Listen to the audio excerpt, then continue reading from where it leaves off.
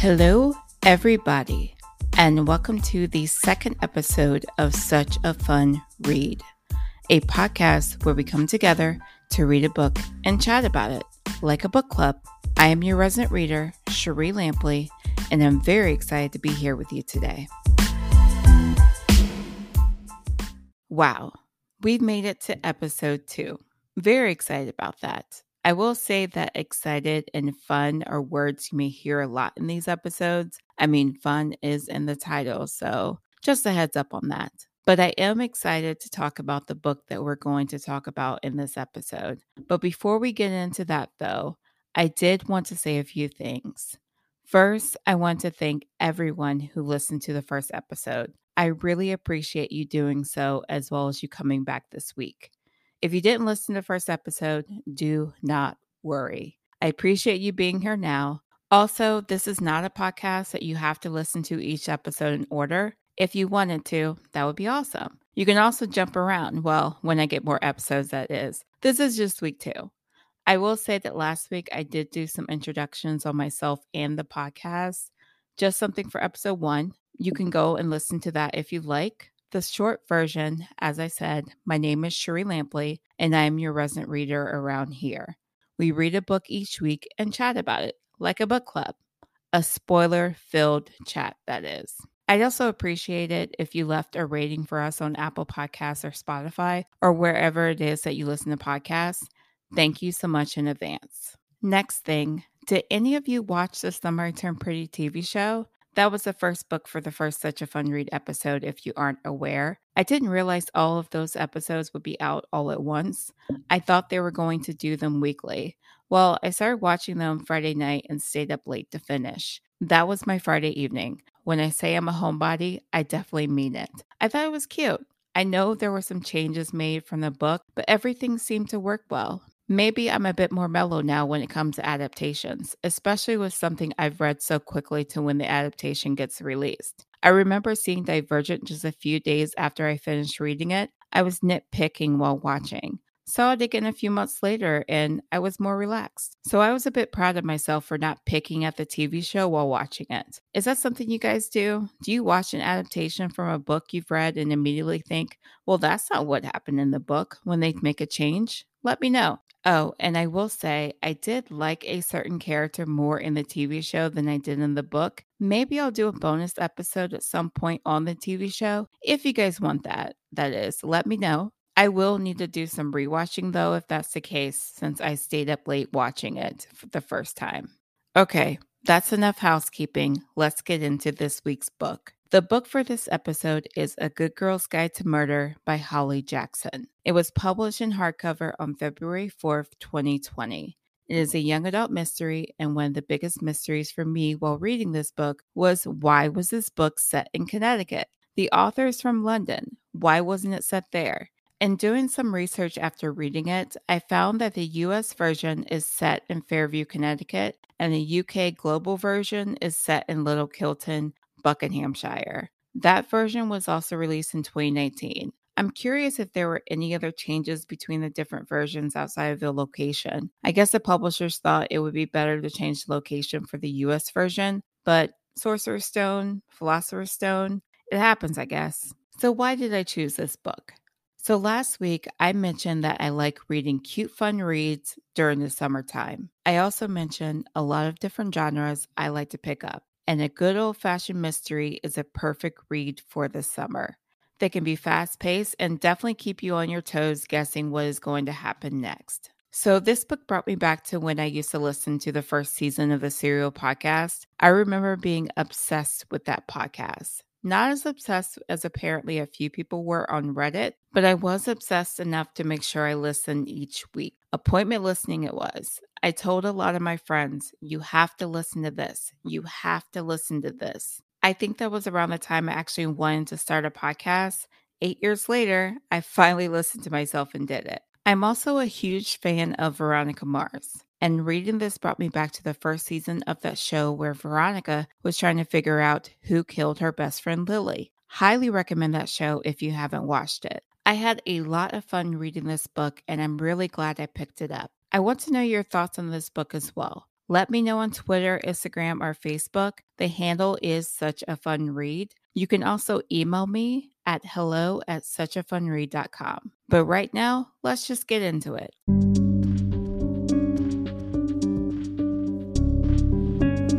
Everyone in Fairview knows the story. Pretty and popular high school senior Andy Bell was murdered by her boyfriend Sal Singh, who then killed himself. It was all anyone could talk about, and 5 years later, Pip sees how the tragedy still haunts her town. But she can't shake the feeling that there was more to the story. She knew Sal when she was a child, and he was always so kind to her. How could he possibly have been a killer? Now a senior herself, Pip decides to re-examine the closed case for her final project, at first just to cast doubt on the original investigation, and the line between past and present begins to blur. Someone in Fairview doesn't want Pip digging around for answers, and now her own life might be in danger. This is a story of an investigation turned obsession, full of twists and turns with an ending you'll never expect. That is the summary on the book jacket of my copy of the book, and now let's talk about it. And as I mentioned before, there will be spoilers. So let's start with a list of the characters. That might be the easiest place to start. I want to word vomit everything and just talk about everything. I don't think I'm going to do a ranking like I did in the last episode with all of these characters. Some of these characters didn't have enough page time to receive a ranking. We'll see. So we have our main character, Pippa Fitz Amobi. Also goes by Pip. Most of the time, I'm probably going to end up calling her Pip throughout this podcast. Her parents, Victor and Leanne, her brother Josh, her dog Barney, her best friend Cara Ward, Cara's sister Naomi, who was also best friends with Sal, Cara's father Elliot or Mr. Ward, Pip's other best friend Lauren, Pip's other friends Aunt, Zach, and Connor, the victim Andy Bell, Andy's parents Jason and Don, Andy's sister Becca, Andy's best friends Chloe Birch and Emma Hutton, the accused Sal Singh, Sal's brother Ravi, Sal's friend Max Hastings, Sal's other friends Jake Lawrence and Millie Simpson, Sal's parents Mohan and Nisha, Mrs. Morgan, one of Pip's teachers, reporter Stanley Forbes, Nat De Silva, a classmate of Sal and Andy, Nat's brother / police officer Daniel De Silva, and local drug dealer Howie Bowers. I hope I'm not missing anyone. That does seem like a lot of people, enough characters. So throughout this story, Pip is trying to figure out what really happened to Andy Bell. She doesn't believe that Sal did it and is trying to find out who did. Why is this so important to her? She knew Sal. She would spend time over at the Wards with Cara being her best friend, and with Sal being best friends with Naomi, she would see him often. And in her words, he had been a hero to her, and she just couldn't believe he did it. Throughout the story, you see that Pip is becoming obsessed with finding out what happened. She doesn't have time to spend with her friends. Her parents are fighting over how much time she's spending on this project. She starts to do things she normally wouldn't do, like breaking and entering. We'll get to that later. So Pip's senior capstone project was how she was able to do her investigation into this case. She didn't start off by saying she was going to prove Sal's innocence. The topic was to be a report on how print, televised, and social media had become key players in police investigations, using Andy Bell as a case study, and the implications of how the press presented Sal Singh and his alleged guilt. Her project was accepted on the condition that no ethical lines would be crossed. She needed to find a more focused angle, and no contact would be made with the families involved. With that last one, how was she not disqualified so early? The first chapter has Pip go to speak with Ravi, Sal's brother, and she interviews him soon after and enters the transcript in her capstone project log. The teacher must have been rather lenient when it came to her actually speaking with the families. Mrs. Morgan, Pip's teacher, did say, "I'm concerned about the direction of your project," but that was about it. Okay, so let's break down what is believed to have happened to Andy Bell. Andy Bell was last seen Friday evening, April 18, 2014. She was last seen alive by her younger sister Becca at 10:30 p.m. She left home with her cell phone but did not take any clothes with her. She was seen by a security camera outside a bank on Fairview's Main Street, driving away from her home at about 10:40 p.m. She was supposed to pick up her parents from a dinner party at 12:45 a.m. After her parents didn't see Andy, they contacted her friends looking for her. Andy's father, Jason Bell, called the police at 3 a.m. Saturday morning. Police spoke with Sal Singh sometime on Saturday, April 19th. Sal was with his friends, Max Hastings, Naomi Ward, Jake Lawrence, and Millie Simpson. Missing posters went up on Sunday, April 20th, along with house-to-house inquiries. On Monday, April 21st, 100 volunteers helped the police carry searches in a local woodlawn. Later that day, forensic teams were spotted going into the Bell residence.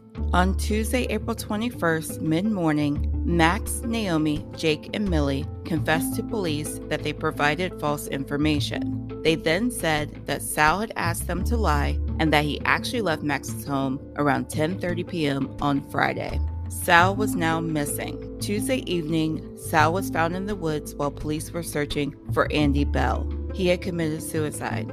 He also had sent his father what they believed to be a confession text earlier that day.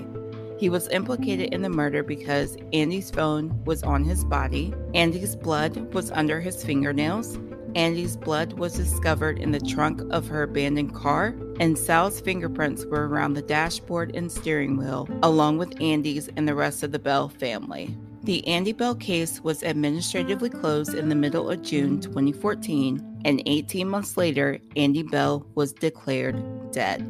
Her body was never found. So my observation on this information, Sal seemed to be the main suspect, especially with no longer having an alibi. My first thought was wondering why his friends flipped on him so quickly. I'm not saying to get in trouble for your friends. It just seemed suspect that they decided to flip on him when they did. Per them, Sal had asked them to lie for him.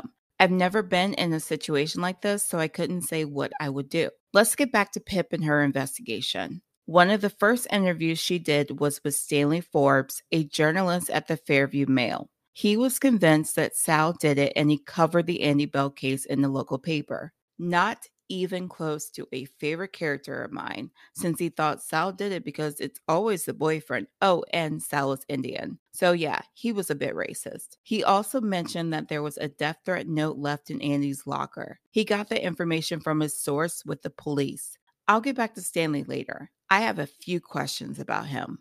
So Pip then interviews Ravi, Sal's brother. And he said Sal did not act strange before leaving for Max's. He left home around 7, and Ravi was already in bed whenever Sal returned home. Sal was in a really good mood the next morning, at least until he got a phone call from one of Andy's friends, and he found out about Andy. After Sal found out, he sat by his phone and called her over and over again. I liked Ravi throughout this story. He was a big part of the investigation, wanting to prove his brother's innocence, and he nicknamed Pip Sarge. I like that nickname. So Pip decided to make a person of interest list. If Sal didn't do this, someone did. The first person on her list was Jason Bell, Andy's father. Her reasoning, Pip watched hours of YouTube footage on the early press conference when Andy went missing. She thought Jason was a bit off. His body language was squeezing his wife's arm when she would cry, and how he used his shoulder to push his wife back from the microphone when she said enough, how Becca shrinks from his gaze, and how he talked about Andy in the past tense. This was before Sal's alibi went away. Ravi had also mentioned how Sal thought Andy had run away to punish someone, and that her relationship with her father was strained. The next person on Pip's list was Naomi Ward. She had spoken with her as well as Max Hastings. Naomi said that while they were at Max's on that Friday night, Sal spoke to her about Andy, how they were fighting and he wasn't going to talk to her for a bit. She said he got up around 10:30 and left. She and the others had stayed at Max's that night.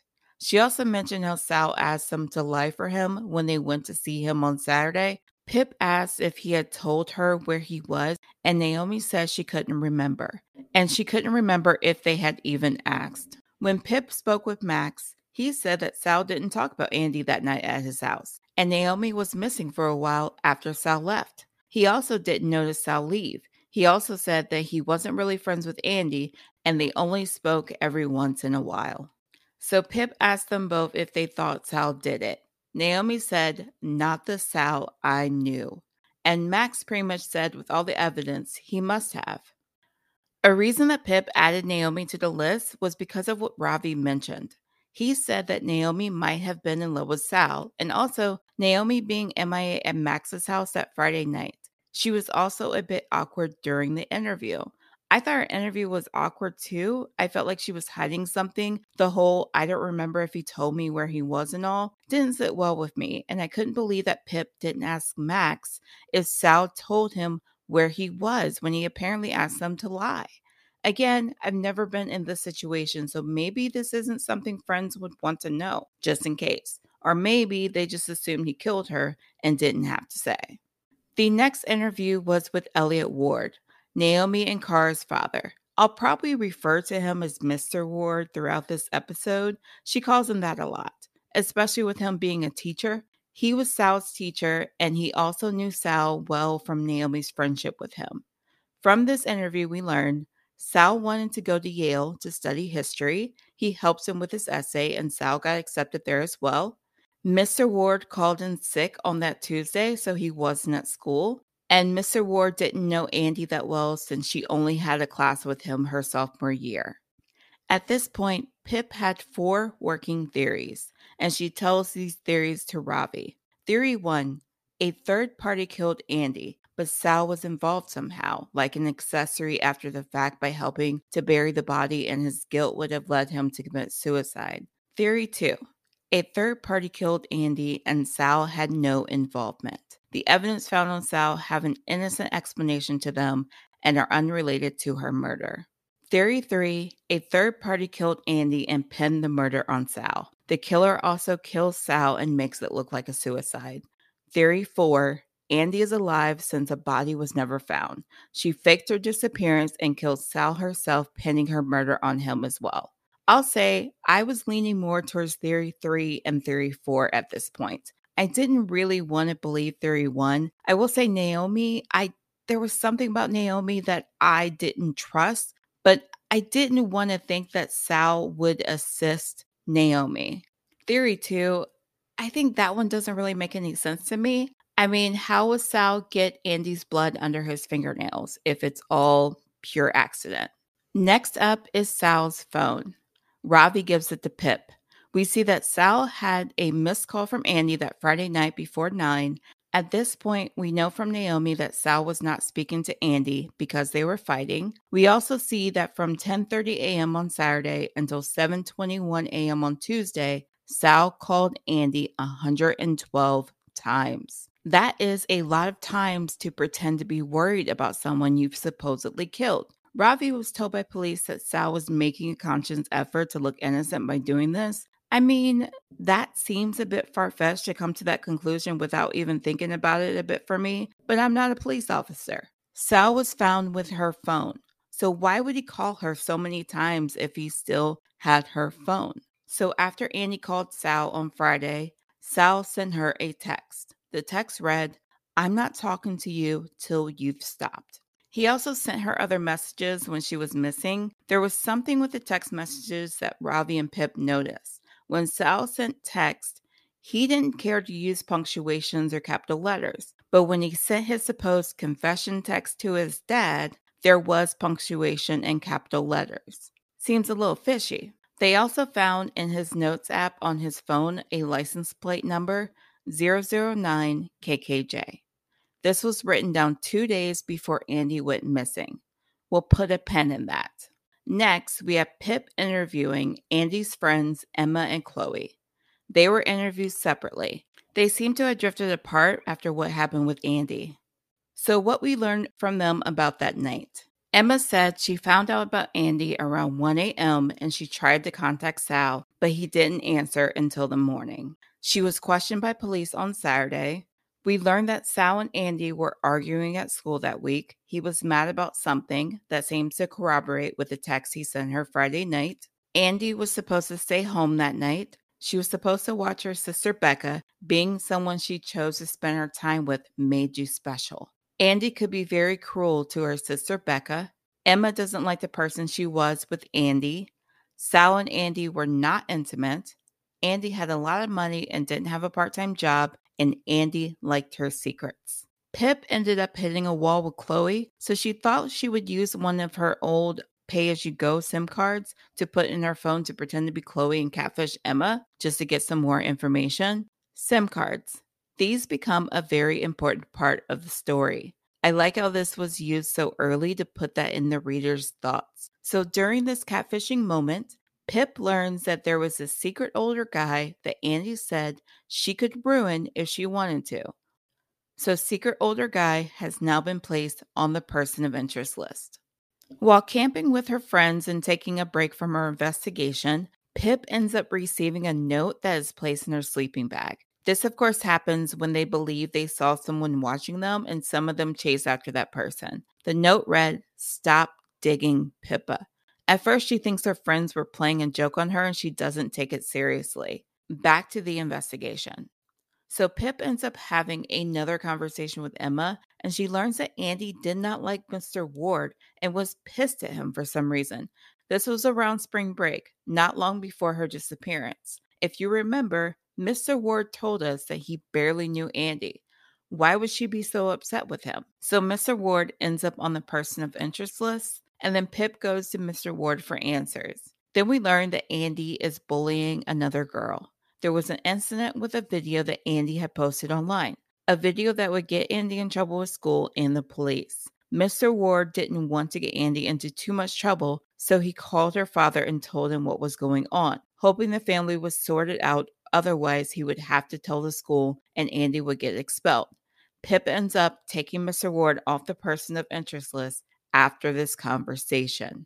Right now, our person of interest list includes Jason Bell, Andy's father, Naomi Ward, Sal's best friend, and secret older guy. We just don't have a first and last name for a secret older guy. Pip continues on with the investigation. Again, she has really become obsessed with this investigation. She talks to Naomi again, and we learn some new things. Nat De Silva is a girl that was being bullied by Andy. Naomi was friends with her. Andy ended up starting rumors about Nat. She said that her family was incestuous and that Nat watched people undress in the changing rooms while touching herself. Goodness, Andy. So Andy got the video when she pretended to be a guy that Nat liked, asking her to send a video of her topless with her face in it. Sal knew about all of this, but it's Andy's drama and he didn't want to get involved. Naomi thought Sal was too laid back about some things, and you know what? I kind of agree. Andy also blackmailed Nat to get her to drop out of a school play, or she would go to the police and say that Nat's brother Daniel statutorily raped her. Nat dropped out because she was scared of what Andy might do. Andy, wow. Wow. I mean, you didn't deserve what happened to you, but wow. So this is when we go to talk to Nat. She's back home. She had gotten herself in trouble while she was away at school. She had been arrested and charged with assault. Ravi ends up coming with Pip. When Nat comes through the door, Pip notices that Nat looks a lot like Andy. Nat ends up telling her about the bullying. She also mentions how she left a death threat note in Andy's locker that week, so that note that Stanley Forbes thought was left by Sal wasn't left by Sal. It was a note from Nat. We also learned that Nat's brother Daniel is a police officer and he had just finished up his training that year. After speaking with Nat and looking up Daniel, they learned that Daniel is the officer that told Ravi to give up when he came to the station to ask questions. 2 more people have been added to Pip's person of interest list. Earlier on, Pip had requested the transcript of Sal's conversation with the police. She ended up receiving it with some things redacted. In it, Sal is rather evasive about what he and Andy were arguing about that week. But why was he so evasive? What were they arguing about? "I'm not talking to you till you've stopped," was the text he sent her on that Friday night. Till she stopped what? Seeing the older guy? Did Sal find out about that? Bullying Nat? Naomi said that Sal was too laid back about it, but maybe he was trying to get Andy to stop doing that in his own way. Those were the 2 things that crossed my mind. Her seeing an older guy might get her in trouble with her parents, and her bullying would get her in even more trouble as well. He seemed to want to protect her. He could also be trying to protect himself by not saying enough. Maybe what they were arguing about would give Sal a real motive as to why he would kill her. That's what Pip wondered. Also a possibility, but we gotta keep going to find out. The next person Pip spoke to is a big one, Becca, Andy's sister. The last person we know that saw Andy alive. And we learned something that put a certain character at the top of my person of interest list. Becca is interning at Fairview Mail, the same place Stanley Forbes works. And guess what? She is dating him, or kind of seeing him as she says it. So many alarms went off in my head. Stanley is the secret older guy. He killed Andy, and now he's dating her younger sister. Ew, that is so creepy. Pip also noticed how much Becca now looked like Andy, and I just got a lot of single white female vibes from that. Do you guys remember that movie? I have not seen that movie in forever. Anyway, I had talked myself down a bit about Becca. She was Andy's sister after all. They were going to look alike. But the next person Pip did place on the person of interest list was Max Hastings, Sal's friend. Pip ended up speaking with Jess Walker, who was a friend of Becca's while they were in school. So Jess spoke about how Jason, Becca and Andy's father, was really emotionally abusive to his family. How he told Andy that she would always worry about how she looks and she would only be going to college to find a husband. And how he would put one of his daughters down when the other did something good. Becca also started to want to go out like Andy to the calamity parties. I don't think I've mentioned calamity parties yet. Those are like house parties that Max Hastings started, and they'll come up a bit throughout this story. After one of those parties, Becca asked Jess to go with her to get the morning after pill. We also learned that the night Andy disappeared, the alarm had gone off at Jason Bell's business offices during the dinner party. He had been nervous to talk to the police about it because he had driven there to check on it and he was drinking that night. Jess thought Andy was dating someone else, not Sal, because of how close she was to someone at a calamity party. The guy she was close to turned out to be Max Hastings. They looked pretty friendly together. When Pip talked to Max before, he had said he barely knew Andy. But why were they so friendly together at the party? Pip started to wonder if he could be the secret older guy because he had been held back a year. I was still thinking it could be Stanley, but I'll let Pip have her own mind here. Pip learns that Max had a secret Facebook profile, one that he could post anything he wanted. I just want to point out that Pip is pretty bold. She goes to question Max on her own. She does things like this on her own quite a bit throughout this story. So in Max's bedroom, Pip finds a photo of Andy where she is wearing nothing but black underwear. Max claims he found it in school. Pip doesn't believe him, and can you blame her? That seems very far fetched. Then we learn that Andy Bell was dealing drugs. She was working with a drug dealer in town and gave him a market he didn't have before.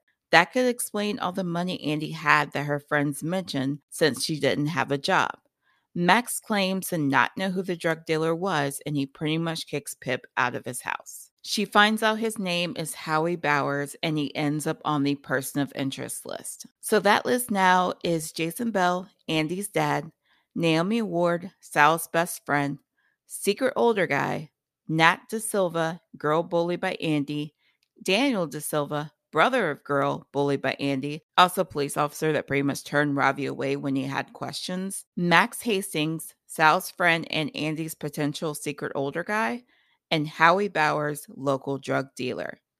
Pip goes to the train station. This is where Howie goes to deal, down at the end with no cameras. Again, Pip is alone, and again, I'm wondering why. She ends up hiding in her car so no one can see her. When a supposed Howie shows up, she ends up calling the number she got from the guy at the party, and the guy at the train station answers. Of course, after she hangs up, he calls the number right back. Luckily, she thought to put her phone on silent. Guess who shows up though? Stanley Forbes. It seems he is being blackmailed by Howie about something. For killing Andy Bell, perhaps? What is it? Stanley, what did you do? After Howie leaves the train station, Pip ends up leaving her car, following him home. Bold Pip. She finds out the street Howie lives on is the same street that Andy's car was found on. She also sees the license plate to the car at Howie's house. It is the license number that Sal wrote down, 009 KKJ. She calls Ravi to meet her and then they go to Howie's home. They end up getting into Howie's house and get him to talk because Pip had taken pictures of what she saw at the train station that night, him dealing to a few kids and all. Also, that she would go to the cops about how Andy used to work for him. So they learned that Andy was the one that came to Howie to deal, and she had a second phone she got from Howie to use for her said dealings. Andy kept that phone in a loose floorboard in her wardrobe. They also got out of Howie the drugs Andy sold. One of them was Rohypnol. Andy was selling roofies. Before they left, Howie had Pip delete the photos she took. She ended up recovering them anyway after they left, just in case. Around this time, someone starts to send Pip text messages telling her to leave this case alone while she still can. So she is getting text messages as well as the message she got in her sleeping bag when she went camping. These messages are from someone that would know where she is as well as know her phone number. She is starting to not think it's her friends playing a joke on her. Next, Pip decides it is time to break into the Bells' home. This is not a joke. Remember when I mentioned breaking and entering? This is something she wouldn't normally do. Well, that is where she has been led to. Her obsession with finding out what really happened is really, really real. Ravi decides to go in with her because that wouldn't look suspicious at all. Also, I mean, probably not the best thing for you to do, Ravi, but whatever. They want to get to that burner phone. It could lead them to the secret older guy and possibly the killer. So they get into Andy's room, and the burner phone isn't in the loose board in her wardrobe. They almost get caught as well. Becca is supposed to be at her internship, and the mother is supposed to be at work. Becca came home because she forgot something and left without thinking anyone was there. Way too close of a call, Pip. So while they're in Andy's room, they find her old agenda on her desk. Pip ends up taking pictures of some of the pages. Later on, Pip looks at some of the photos she took. Andy ended up writing things in code. TS stood for train station. She most likely wrote down when she went there to meet with Howie. IV was written down as well. Pip didn't know what that meant, but she definitely needed to find out. HH was another code where she thought it meant Howie's house. There was also a phone number on one of the pages that was scratched out. Pip tried to figure out whose phone number that was, but couldn't. So Ravi thought IV could mean a couple things. The name of a nightclub or the name of an inn. When Pip did an online search, she noticed something about the inn. The background of the bathroom looked like the background that was in the photo, so Pip and Ravi traveled to the inn. And hear this. The woman that owned the place said, after seeing a picture of Andy that Pip showed her, that Andy was just here. She was just here a few weeks ago. My thoughts went to Andy is either still alive and she still frequents this place, or Becca was there with probably creepy Stanley. Pip learns that the woman had Alzheimer's and she may confuse a few weeks ago with a few years ago. I don't buy it. It was either Andy or Becca. When they returned to town at the train station, they saw Howie. He was there speaking to someone, and that someone turned out to be Max. It seems Max just has more lies. He ends up becoming number one on Pip's person of interest list. Pip starts to wonder about the Rohypnol and the calamity parties that Max threw. She did some investigation and learned a few girls felt like their drinks might have been spiked. Also, Nat De Silva was one of those girls. Then there was a girl that was not named who got roofied. This was a few months before Andy went missing. The girl didn't remember being at the party, and she went to the police to report the incident, but nothing ever came about it. So with Max being suspect number one, Pip enlisted Kara to get Naomi's password to her Facebook. Naomi is in fact friends with Max's secret Facebook profile. When Pip goes on there, she sees a bunch of pictures from the night that Andy disappeared. There is one picture that was taken that had Naomi, Max, Millie, and Jake in it. Naomi was looking away from the camera, looking down at her phone, and you could see the time on her phone's lock screen. It said 12:09. There were only supposed to be 4 people in Max's basement at 12:09 a.m., so who was taking the picture? That person was none other than Sal. His friends had taken away his alibi. And then we get an I know what you did last summer moment. Naomi and Max come clean to Pip. Sal's friends had gone out to a party and Max was driving. He claimed to not be drunk and was okay to drive them home. On their way, he ended up hitting a man. They left him there. The guy is now paraplegic and in a wheelchair. Someone found out and blackmailed Sal's friends. They were told that if they didn't do as they asked, they would have to deal with the police on what they had done. So they took Sal's alibi away to cover their tracks. Sal didn't lie to the police and he didn't ask his friends to lie for him. So Pip and Ravi tried to time themselves on whether or not Sal still had time to kill Andy, and it didn't seem plausible. Sal seemed to be innocent, but that would mean that Naomi would get in trouble. Then Kara would lose her sister, and she had already had the deal with her mother dying years earlier. Kara begged Pip not to go to the police. Ravi wanted to, of course. They came to an agreement that if they didn't find the killer in 3 weeks, they would take the photo to the police. Then Pip gets a new note, a note that was on her Word document on her computer. You need to stop this, Pippa, was typed enough times to fill 4 full pages. Someone had been in her home. I suspected her parents for a hot second. Just a hot second each. I suspected Kara too, thinking she did that because of Naomi. Pip also received another warning at school. After running into Nat De Silva in the hallway, who was at the school trying to get a janitor job to no avail, Pip found in her locker a folded piece of paper telling her that this was her final warning and she needed to walk away. Does that stop Pip? Of course it doesn't. Not sure if it would have stopped me either, but next thing we know, Pip goes to talk to Becca again. She goes to the Fairview Mail. Becca sees her and speaks with her. She is working on a story about this old farmhouse that has been vacant and neighbors are wanting to turn into a cafe combo, and Becca doesn't think it's a great idea. She wants it to go to a family. Her dad also almost bought it before Andy disappeared. When this farmhouse was brought up, I thought this is where Andy is. Whether she's alive or not, she is in that farmhouse. Pip tells Becca that Andy has been dealing drugs. Becca doesn't believe her. She asks Becca if she knew Max Hastings. Becca says only as Sal's friend. Pip keeps asking questions about Max and questions about Daniel De Silva. Pip finds out that Daniel was close with Jason Bell, and Daniel was one of the first responding officers when Jason reported Andy missing. Pip then goes to a local meeting where she can speak with local police officers. She talks to Daniel for a bit and learns he is the police officer that went to the Hastings house when Max crashed his car into a tree and in front of his house. This was the cover up to him hitting the guy on the way back from the party. Then Daniel's wife comes up and has an attitude about Daniel speaking with Pip. Later, Pip sees Daniel speaking with Stanley Forbes. Something is going on with Stanley. I just know it. Then something happens. Something I'm still pissed about. Pip's dog, Barney, gets kidnapped. She is told to destroy her laptop and any USB or hard drives her project was on. My first thought was, this is set in 2019, right? Because it's 5 years after the disappearance. Dropbox existed, OneDrive, Google Drive, iCloud. Did she not keep stuff there? She ends up doing as she is asked, and yet her dog still died. I was pissed. I've never had a dog outside of playing The Sims, especially since she did what you asked. I was ready for Pip to say, F this. I did what you asked and you killed my dog anyway. I'm going to find you. But she didn't. I know she's a senior in high school. She's a teenager and she was scared something might happen to someone in her family.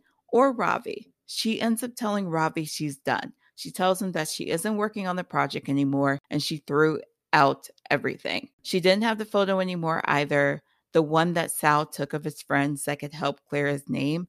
Ravi is pissed and storms away. But he comes back the next day. He couldn't understand why all of a sudden for him that Pip would change her mind. He realized that someone threatened her and they took her dog and killed him. That is why she said all of that. She also didn't really get rid of the photo as well as her project. She emails everything to herself after she writes in her capstone project just in case. I figured she would have a backup whether it was in her email or in the cloud. It just made sense that way. Okay, we are getting close to the end of the story and finding out what happened. Remember earlier when I mentioned how I liked it when the author added Pip using an old SIM card to catfish one of Andy's friends? Well, Naomi had broken her phone. She was waiting for it to be fixed and using an old phone of hers. She wasn't using her own SIM card though because it didn't fit. They did find a pay-as-you-go one in the house, and that one fits, so she's using what is left of that. One day, Naomi calls Pip. She knew someone that studied at Columbia, and she thought that they could help Pip with interview stuff. I knew this call was important. Naomi wasn't going to just call her out of the blue. So Pip realizes that the number Naomi called from looked like the number that Andy scribbled out in their planner. She speaks with Kara and finds out the pay-as-you-go SIM card that Naomi was using was their dad's, Mr. Ward, Mr. Elliot Ward, the man who said he didn't know Andy well, the man who said Andy was just upset because he had called her father and told him about her bullying. The man who would have known that Pip was camping with his daughter and their friends. He had a connection to the school where he worked and could have left the note in Pip's locker. And he also called in sick the day Sal was found in the woods. One thing Pip did earlier when she was at the Ward residence was turn on settings in the printer to know what was being printed. She did it because she was suspicious of Naomi. Pip heads to Mr. Ward's office to see what has been printed. I think she made the excuse of going to the bathroom. She reprinted something that was done the same day she got the note in her locker, and it said the exact same thing. So Pip and Ravi needed a plan. Mr. Ward was said to be tutoring 3 nights a week, but what if he wasn't really tutoring? They turned on Find My Friends on Pip's phone, and on a ride home from Mr. Ward and Kara, Pip slipped her phone under his back seat. Pip and Ravi ended up tracking Pip's phone that night. It stopped at a house in a different town on a street where the Wards used to live, a house that he was supposed to have sold years ago. Bold Pip is back. She decides to go to that house and confront Mr. Ward by herself.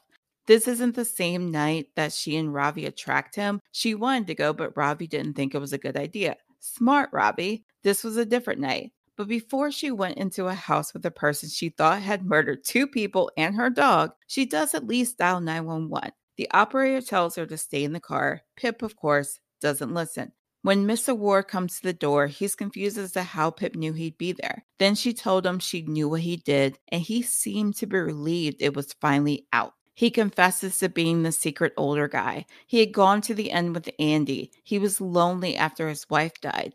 Andy started to pay attention to him. It only happened a few times, he said. Then he broke it off during spring break over a text message. She didn't like that. She threatened to tell when they all got back to school. That is when he found out about her bullying. That was true when he said he called her dad. She could tell and have him arrested, but he would also get her expelled. So on that Friday before she disappeared, Andy ended up showing up at Mr. Ward's home at around 10. She smashed up some paintings that his wife had made him, and he pushed her. Andy ended up hitting her head on the desk. She seemed confused but was still conscious. He rushed out to get the first aid kit, but she left the home before he came back. The only thing left was her phone. He found out that Andy had gone missing the next day, and he was panicking. He needed to give the police a stronger subject. He had been reading his daughter's diary. That is how he knew about the hit and run. Then on Tuesday, when he was supposed to be at home sick, he went with Sal into the woods and killed him. He used the blood that he missed from cleaning in his office and used a tweezer to put it under Sal's fingernails. But now that we know what happened to Sal, what happened to Andy? She supposedly left Mr. Ward's house still alive. So according to Mr. Ward, he was driving one day in July and he said he saw her. She was walking from a different town and heading back to Fairview. That is when Mr. Ward picked her up and brought her back to the house they were currently in.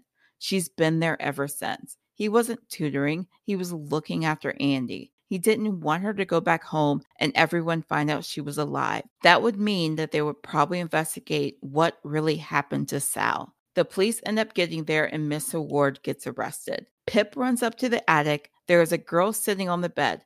This girl thinks she is Andy Bell, but she isn't. Mr. Ward had kidnapped the wrong girl. Also, while they were talking, Mr. Ward told Andy that he didn't kill her dog. On her way home, Pip ended up seeing the Bell family. The parents were crying and upset in the front seat, and Becca seemed to be in a daze in the back. So Pip had set out to prove that Sal was innocent, and she did just that. Sal didn't kill Andy, but where was she? This seemed to bother Pip, and she went through all the information that she had. It pointed to one person. She called Max Hastings, needing to verify something. Becca Bell had been roofied at a Calamity party, and Max had raped her. This is why she couldn't tell Jess who she had slept with. She didn't know. Pip again goes to someone she thinks might be a killer alone. She shows up to the Bell's house and talks with Becca. Becca offers her tea and Pip, for some reason, drinks it. Becca confesses to what happened that night. She was upset after realizing what had happened at the Calamity party. When her sister returned home, Becca didn't know that she had a head injury. She told Andy what happened to her, and Andy looked at her and told her she didn't care. Andy also told her not to tell anyone because it would get her in trouble. That made Becca angry. They started shoving each other, and then Andy fell back onto the floor. She was coughing and choking. Becca stood there and watched.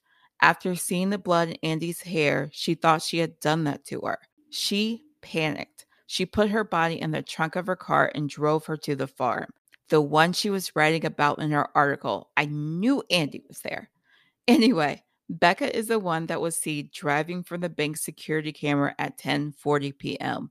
She didn't want the farm to change because she didn't want anyone to find Andy. Becca also was the one texting Pip. Mr. Ward was sending her the notes, but Becca was the one sending her the text messages. She was the one that had kidnapped Barney. She claimed not to have meant to kill him, but he still died. So while listening to Becca's confession, Pip realized something was wrong. Becca had roofied her. There were still some roofies left from when Andy was selling them. Pip tried to get away into the woods, but Becca called up to her. Luckily, having Find My Friends turned on worked in her favor again. Her father and Ravi had found them before Becca could have strangled her. And that is what happened to Andy Bell. Mr. Ward had pleaded guilty to first-degree murder of Sal Singh and kidnapping Isla Jordan in the first degree. Isla was the girl he thought was Andy. Becca Bell would be tried for criminally negligent homicide, illegal disposal of a dead body, and tampering with evidence. Max Hastings was charged with 4 counts of sexual assault and 2 counts of rape.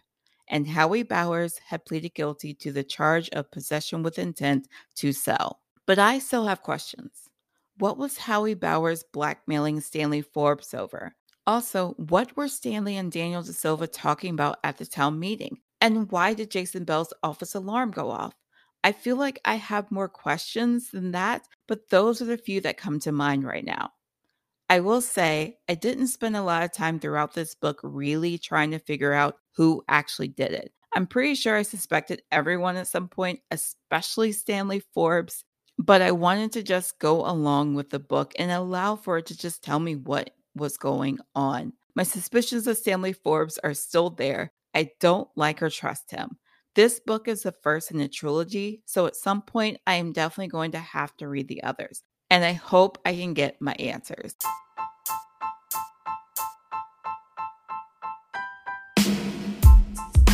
Well, that'll do it. Thank you so much for listening to episode 2 of Such a Fun Read. I really hope you enjoyed today's episode on A Good Girl's Guide to Murder. I'd love to know your thoughts. You can find me on our website, suchafunread.com, or on Twitter and Instagram at suchafunread. You can also send me an email to hello@suchafunread.com. Don't forget to rate us everywhere you listen to podcasts, including Spotify and Apple Podcasts. Thanks again, and I will talk to you guys next week.